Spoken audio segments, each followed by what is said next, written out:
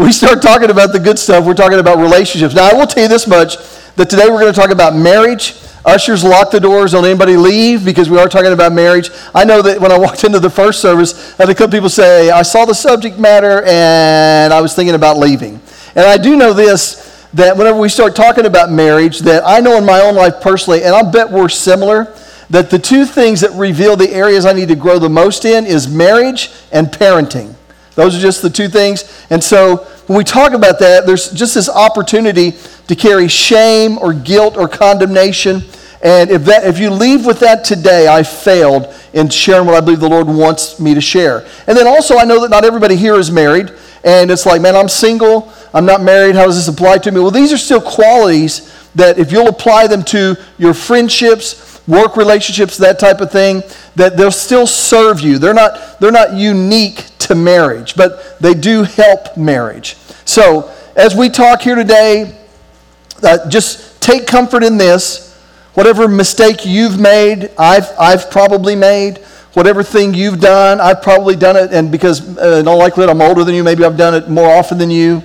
And so I'm not coming from a position of, hey, we've got it all together. And you guys, I said this last week, that, some people that when they get married, Disney characters are bringing breakfast to their bed. That wasn't Tina and I. We have, we're keeping the porcupines and cockroaches away. And so, it's just one of those things that we were so different when we got married, and just, we didn't know that. It was like, we didn't know we were that different. And you don't realize, who really the things about the person you're marrying until you marry them. And so we can't do anything about our past, right?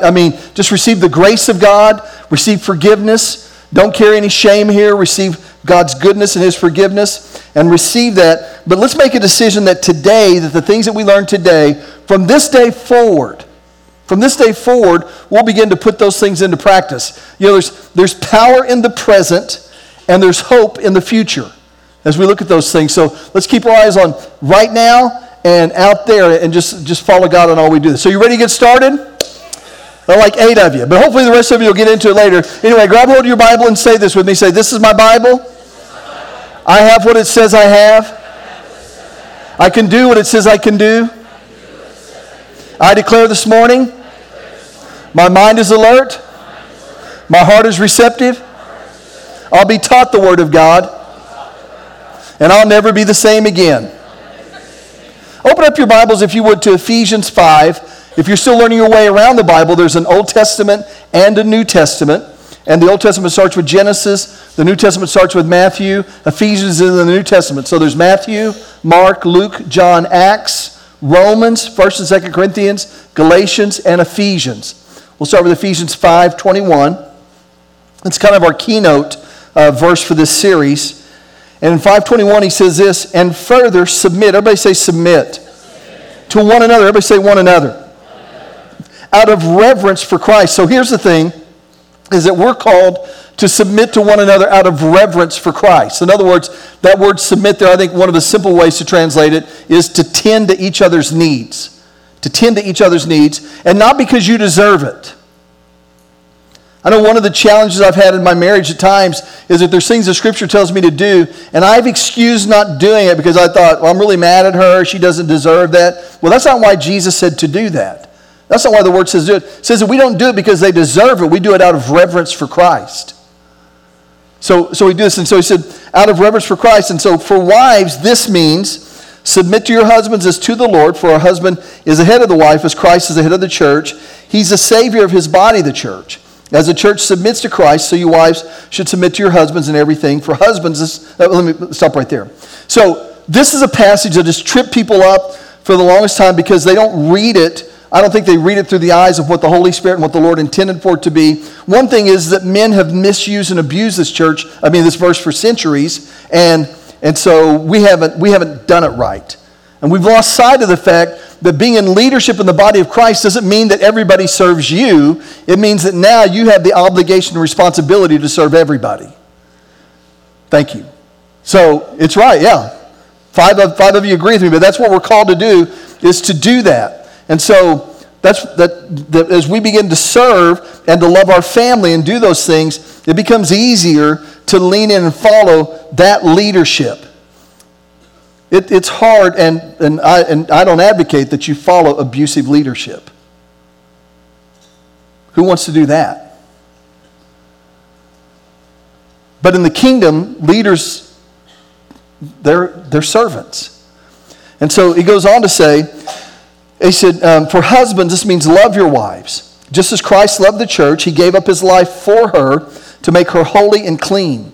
Washed by the cleansing of God's word, he did this to present her to himself as a glorious church, without a spot or wrinkle or any other blemish. Instead, she will be holy and without fault.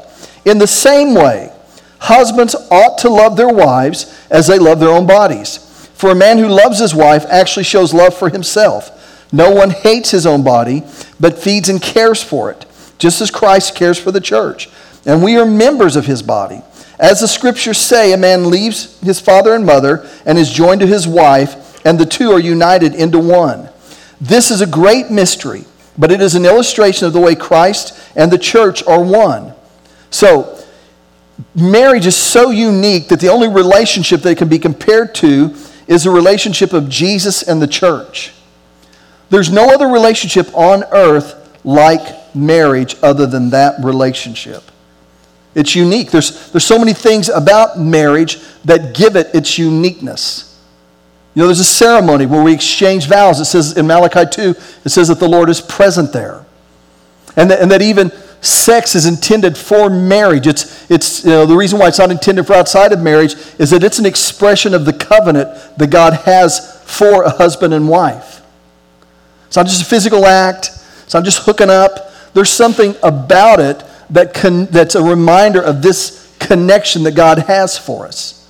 And so we're called, that in our marriage, that's what's called to do. It's a reflection of that. So then he closes with this. So again I say, listen to this. So again I say, each man must love his wife as he loves himself.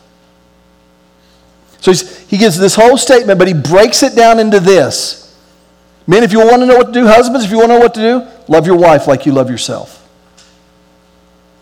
And then he says this, and the wife must respect her husband. And the wife must respect her husband. You know, I just read, and again, we have different stories, but in being raised in church and that type of thing, for years I just read over that, and I didn't notice that he didn't tell him to do the same thing. He didn't say, hey, y'all just love each other. And again, in all honesty, I mean, you should. Husbands and wives should love each other. But for whatever reason, that Paul, as he's writing this letter to the church at Ephesus and to the one in northeastern Oklahoma, that there's a distinction here for each one. That husbands, love your wives, as you love yourself. Earlier he said, as Christ loved the church. And wives, respect your husbands. So here he's telling them to do two different things. Now again, does that mean that wives don't have to love their husbands? No, wives should love their husbands. Does that mean husbands don't have to respect their wives? No, husbands should respect their wives. But I think the Holy Spirit is drawing an emphasis that as far as our emotional need, that these things, they take different priority in us. I've shared this before, but my dad, he was a good guy. He was a blue-collar guy. He was a man's man. And so, I was raised, I remember just being ornery as a boy and that kind of thing and wrestling around. And then at times I got older, just sometimes and every now and then I'd be around two guys that got crossways with each other. I never broke up a fight with two men. And they say, what's going on here? I never had the one guy point at the other guy to go, he said he didn't love me. I mean, that never happened. Usually that guy felt disrespected by something that the other man had done. It's just in the core of men that's just something that our heart aches for. And it doesn't begin when we cross 20. The parents of boys probably get that there's that thing in there. I've said this and people have used it as a criticism, and I don't mean it as a criticism at all. I think it's the way that we're wired for whatever reason, that a man's heart is connected to his ego. And he'll go wherever he's valued or honored. My husband's just at work all the time and he never wants to come home. Well, he's probably honored there. Can we just have an honest conversation? Is he valued at home? That's where he's going to be. And then for our wives, the thing that speaks to their heart, the thing that's secure, is that I know you as a man have all these other interests. And I'm okay with that. I just want to know, do I matter to you more than these other things? I know you like to fish, but to our wife's heart, am I more important than fishing? I'm not saying you can't fish. And often, the cry of their heart is, why don't you, and you could fill in the blank, love me more than whatever that is. But this one verse is just kind of this clear picture of this vision. It's very clear and succinct. And I think the one thing he's trying to communicate to us is this, that in the good stuff, in our marriage, just know this. Number one, know this. Know our needs are different. They're just different. Yeah, and I know that there's a huge push to try to eliminate any distinction. And I think it's and some people may be well-meaning or well-intended. It's a huge mistake. Our needs are different. And sometimes the differences are based upon temperament and personality, and sometimes the needs are based upon gender. It's just the way that we're made. And again, one's not good and the other's bad. One's not better and the other's worse. It's just different. We're just made in the image of God. That word, in Genesis when it says that he made Adam a helpmeet or helper, that word there, the Hebrew word is ezer, E-Z-E-R, and the quality is the same thing where it says, where does my help come from? It comes from the Lord. In other words, it's a godlike characteristic, a godlike quality. And so in this right here, to know that, I know when, and again, I'm not going to try to come across like anything other than what it is, and that is that maybe a lot of you can identify with this. When Tina and I got married, that I just thought I want to be a good husband. We make all these promises, all of these things, and one of the reasons why we do it, and we genuinely, sincerely mean it, but the thing we don't realize is that I make these promises because I assume that you have the same needs I do. You need affection? I'm going to provide that for you because I want that too. You need affirmation. I'm going to provide that for you because I need that too.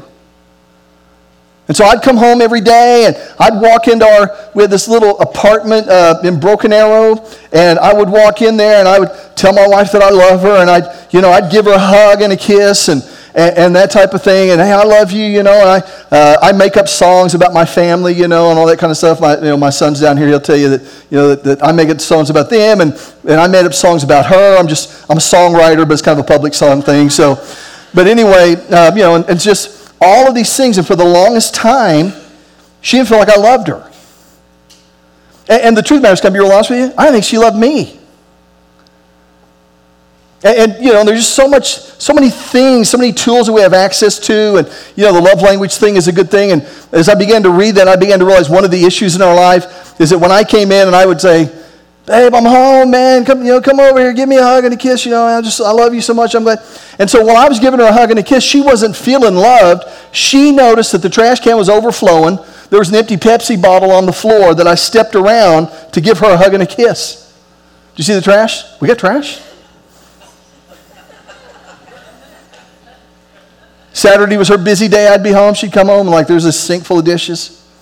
"Babe, you're home. Come over here, man. Let me give you a hug." Okay. You don't seem very excited. I am. As soon as you get through doing those dishes, babe, I got a big hug waiting on you. I'm telling you right now. And it's because, man, the thing that communicated love to her was different than what it did to me. Our needs are different. They're just different. It's not better or worse, good or bad. They're different. And if we're going to tend to the needs of our spouse, we have to begin to have those conversations. Somebody says, "Well, I don't want to have to tell them." Well, unless they're a mind reader, you're in trouble. And think about it this way, what you're saying is, I just want them to do instinctively what they need to do.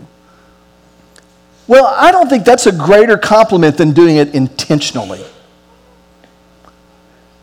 If I don't think about doing this, I don't just naturally do this, so I have to do this on purpose. And the reason why I do it on purpose is because I love you.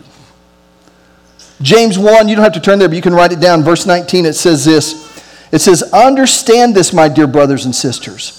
You must all be quick to listen. Everybody say quick to listen. Slow to speak and slow to get angry.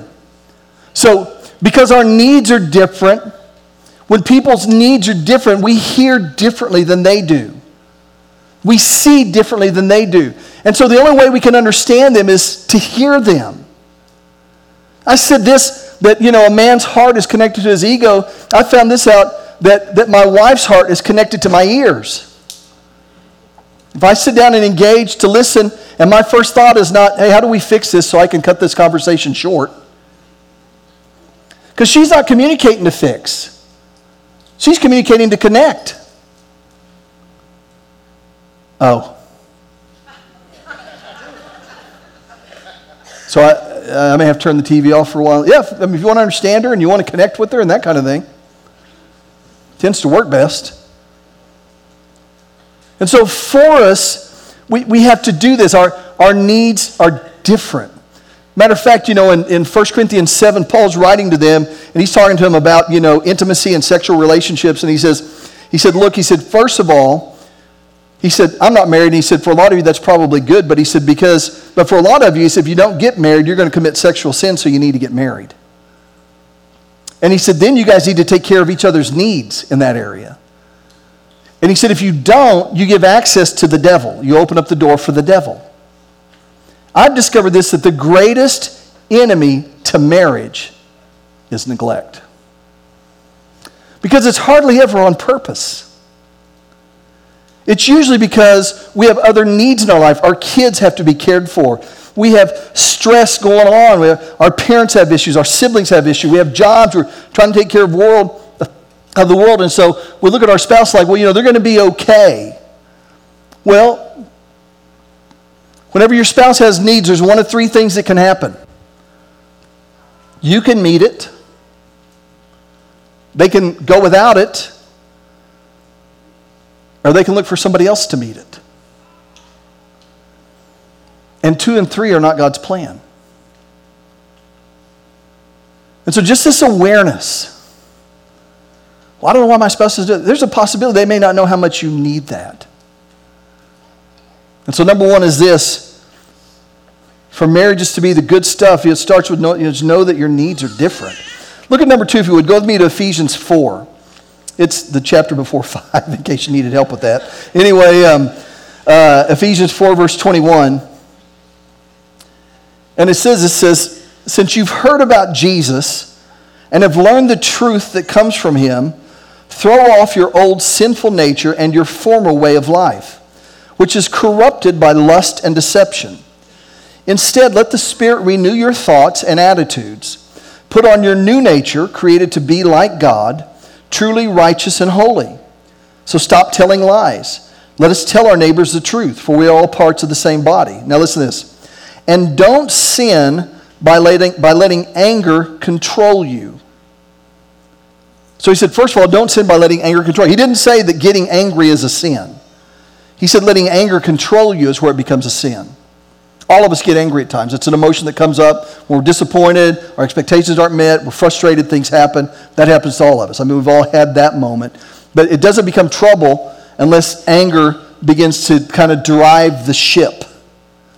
Then you're in trouble. So don't sin by letting anger control you. And then it goes on, it says this, and don't let the sun go down while you're still angry, for anger gives a foothold to the devil. So he said, first of all, that don't let anger control us. If you get mad, don't let it drive the ship. You step away from that emotion. Don't let it determine what you do. But then he even said this even more so. He said, don't let the sun go down while you're angry, or don't let the sun go down in your wrath. In other words, resolve our issues. Resolve our issues. This is very difficult for us because there's so much risk involved in sitting down with somebody and telling them where they hurt you or disappointed you. You don't know how you're going to respond sometimes. You may not know how they're going to respond.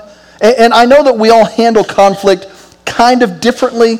You know, some people, whenever there's an issue going on, they want to fix it now. They want to take care of it right now. And other people, hey, just give me a little space. I just need a little time. I'll take care of it when I have a little space, a little time. You know, they're like, hey, don't get too close to me. I may shank you. I mean, so you want to, so you got to watch that, But you can't just let it go on forever. It can't go on forever. It doesn't go away. It stays there. By nature, I like peace, and so my goal used to be to avoid conflict at all cost. And so when that would happen, then I have the brown bag effect. In other words, like things just begin to fill up in my emotional bag. And and again, I reveal things to you. I just want to be very transparent, and I know that may rock some people, but I can't sit here and say you should do this when the reality of it is this is something we all need to be working on. But I know when Tina and I first got married, like I wasn't used to having somebody just kind of around me that had ideas that were different than mine. And I've shared this before, but there would be times when we were doing things that anytime I'd do something, she goes, why don't you do this way? And I'd kind of turn around and look at her. And back then, Ford had a commercial that they would say, cars used to do this, but now they do this, and Ford has a better idea. So I got to the point that anytime that she would throw a suggestion, in my mind, I would look at her and go, okay, Ford, you have a better idea. And so, I would do that. And again, I know that's incredibly immature, it's incredibly petty, but consider telling you a story. But here's the thing. So that would go on, and it was kind of passive aggressive. It wasn't, sometimes sarcasm's fun, and sometimes it's masked hostility. And so I remember one day we're moving, and this shows you how long it goes. We had a waterbed, and so we're moving, and somebody said, "What's a waterbed? Ask your parents." So I was going to take it apart, and she said, "Oh no, you don't need to take it apart. You can just carry it in one piece." And I thought, okay, Ford. So I picked it up and it snapped in half. And for like 3 months, all of those things emotionally I'd been putting in the bag that didn't go away, I emptied them out in front of her in that moment. And it was like, the only thing missing was my head spinning and me hurling vomit. It was just like one of those, it was like, is my husband possessed? What's wrong? So it was one of those things, I was just so mad. And it was, the anger was exceeded the moment. But it was because I didn't resolve stuff. I just carried it. I was like Velcro. It just hung on to me until I was forced to deal with it. And it was so damaging to our marriage. It always raised things to a level higher than it needed to be. And so many times, we come into this marriage with insecurities that our spouse didn't create, issues that they didn't create, but we have them. And so when it comes to those things, kind of like conflict, then it begins to come out in some way in our marriage. I remember, again, in the early years that, before I'd go to work or whatever, or she'd go to work, we'd kiss each other goodbye. And I just remember there was an area in our life that I was really frustrated with her. And, and I felt like this is just not going to be resolved. And so and to her, it's probably a really small thing, but it was purposeful and intentional in me. And that is that as I'd walk out the door, I wouldn't give her a goodbye kiss. And every now and then she'd say, "Hey, you haven't given me a kiss," so I'd go back and give. But I didn't forget. I was intentional. It was a form of punishment because I hadn't dealt with issues. And there's things like that they're so subtle and that they're powerful. They're things that take place in our heart. They're not all noticeable at first. One of the most dangerous things that can take place is we make secret vows. I'll never, nobody hears it but in our heart, I'll never do that again. And it takes root, and it begins to be destructive to that relationship. And it starts out as a small seed, but it grows into this thing that it just gets in the way of the relationship. And so we can't let these things just go unresolved. Not in our marriage, not in our church, not in our friendships. And let me just say this too. If I have an issue with you, I can't fix it by talking to somebody else. At some point, you and I have to talk. At some point, you and I have to engage in a conversation. I've avoided making people have those conversations before, always to my pain. But you have to be willing to listen and to engage in those things. To work through it. To process through it. to seek first to understand. Seek that first, then to be understood. That flies in the face of our culture. We live in a generation that spends all of its time hollering at the other person because they want to be heard. They have no interest in hearing what's being said. In this culture, the loudest one wins. In relationships, the first one to listen wins. And so, we're called to do this. Number 2 is resolve conflict quickly. Don't let it just hang on. Don't buy into the lie that this is okay, it can last, and I'll just do it. No, sit down and have those conversations. Resolve conflict quickly. Let's look at number 3. Let's go to Mark chapter 10. Mark is the second book in the New Testament, Matthew, then Mark. I know we're kind of rushing. We could do so many things on this, but we're going to get through this. Mark 10, verse 2. And again, let me say this again, that whatever you've been, whatever's happened to you, whatever you've done, in this moment, just receive the grace of God and the mercy of God. That none of us get out of this thing perfect. Nobody sitting here today is free from having blown it in some form or fashion relationally. So you just receive the grace of God for your past and the mercy of God for your past, and just plant your feet right now where they are, and then and just say from this day forward. So in Mark chapter 10, verse 2, it says, some Pharisees came and tried to trap him with this question: should a man be allowed to divorce his wife? And Jesus answered them with the question, what did Moses say in the law about divorce? Well, he permitted it, they replied. He said a man can give his wife a written notice of divorce and send her away. But Jesus responded, he wrote this commandment only as a concession to your hard hearts. Everybody say hard hearts. But God made them male and female from the beginning of creation. So they're having this conversation, and in the law that they had back then, that you notice he said a man could give a writing of divorcement, and in their culture, women weren't treated well. Christianity, Jesus changed the conversation regarding women. He said that, talking about in Christian homes, that they're joint heirs together. And so he was talking about divorce here, and he said, that the reason why this law was given was because of hard hearts. Now, I've said this before, and I'll say it again, that you can be the best spouse in the world and not have a very good marriage because there's another person involved. And your heart can stay tender, but if they harden theirs, then it'll be hard for your marriage to make it. And the truth of the matter is we grow. Who we were years ago, we may not be the same person now, and we wish we could do things different. But again, that's why the grace of God is available and the mercy of God is there. So this applies to now. This is not to create shame for your past. It's to give you instruction for today and hope for tomorrow.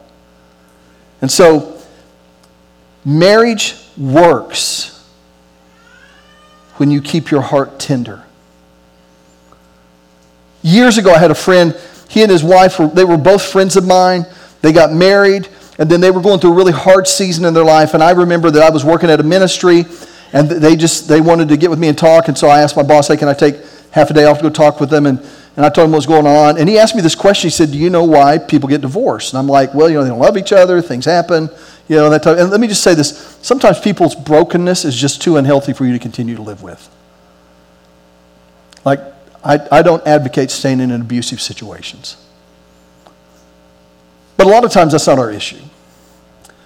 And so I gave him all my reasons, and he took me to this passage, and he said, the reason why people ultimately get a divorce is because at least one person, not always both, but at least one person in that relationship has hardened their heart.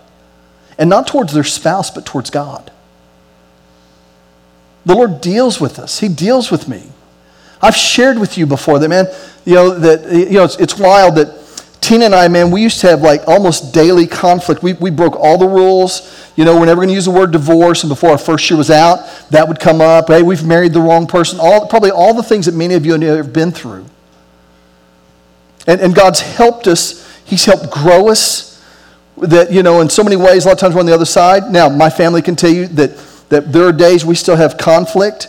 It's just not as often as it used to be, and it's not on steroids anymore. And so, but we're in a good place. What's funny is, though, at the beginning of this week, we had some conflict like we hadn't had in a while. And I thought, of course, on the week I'm talking about marriage, we're going to be like butting heads like, two ram goats, like, But we have those. But in every one of those situations, the Lord deals with me. He deals with if I'm frustrated and I pray like, man, God, will you help my wife, man? Can you see what she's doing? Were you on coffee break? I mean, will you see that? And he never wants to talk about her. He always wants to talk about me.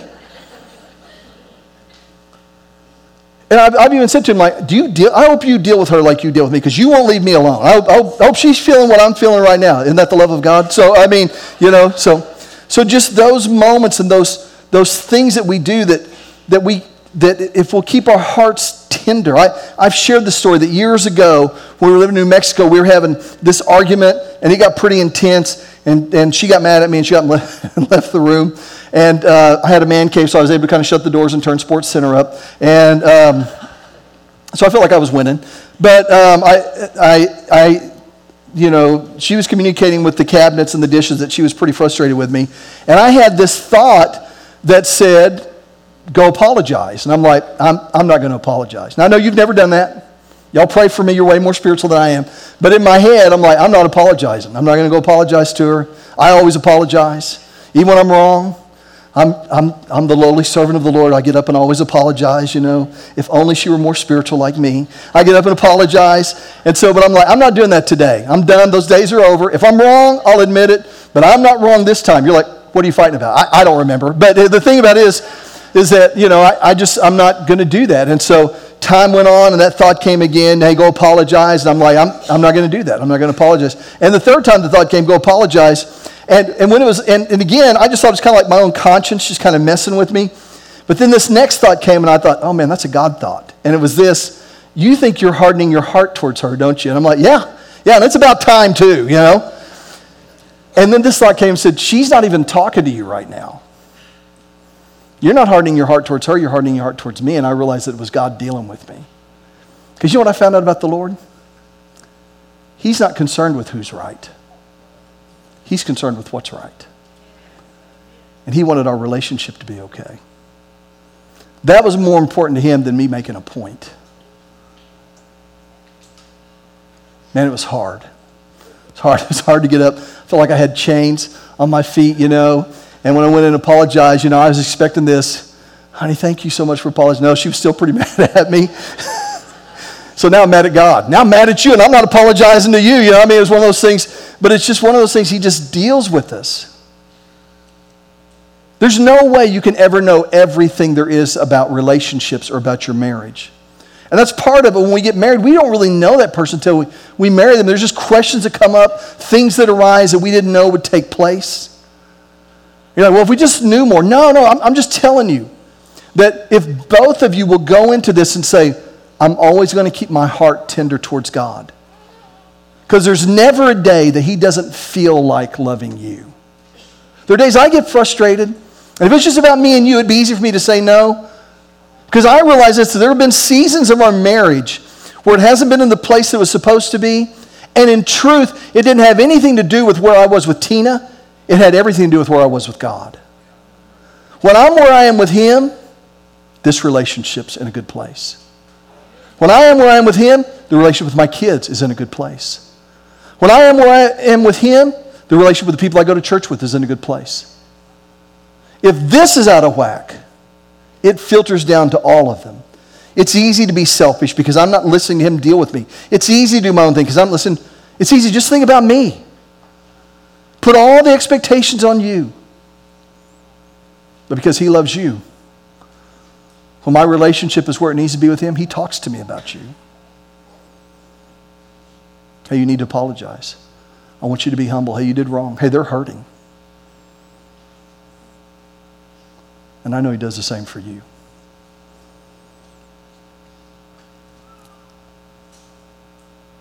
For most of us, there's seasons where marriage is incredibly hard. It doesn't mean it's not good, it's just hard. Sometimes we get hurt. Sometimes their insecurity shows up. Sometimes my insecurity shows up. Sometimes I feel neglected or just unimportant. And so I have to stay in God's presence to give what my wife needs or what I'm called to give in that moment, because I can be selfish. I can respond out of my pain and pull back. But if I keep my heart tender towards God, if she keeps her heart tender towards God, we're still two imperfect individuals that have so much more growing to do. So many more things still yet to get right. But it keeps us together and moving forward. And it becomes part of the good stuff because our relationship is where it needs to be. Keep your heart tender. Tender towards God. And He helps you work through the challenges that do come in marriage. He shows up. He heals you in the places you need to be healed. He heals your spouse in those places. And you have a story to tell about how you pushed through and persevered even the hard places. I want you to do this. I want you to close your eyes for just a few minutes. I want us to spend a moment with God. You know, the truth of the matter is that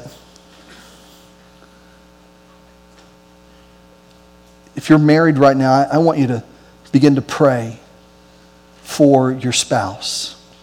It's interesting that in marriages where spouses pray, divorce is like less than 5%. It's astronomically lower than what it is for everybody else. And I believe it's just a great picture that we really can't do this like it's supposed to be done without inviting God to be a part of it. Now, I know some of you are single and maybe you've been married before, and there could be a lot of pain that you carry as a result of that. And like I've said before, if there's any guilt or shame, you just receive the forgiveness of God. This is a new day. God's all about making things new. So receive that. And some of you may carry wounds that are so deep from previous relationships that I'm not saying you ever have to trust that person again or ever have to be with that person again. But maybe you need to invite the Holy Spirit in to help you forgive that person. You'll never be whole until you do.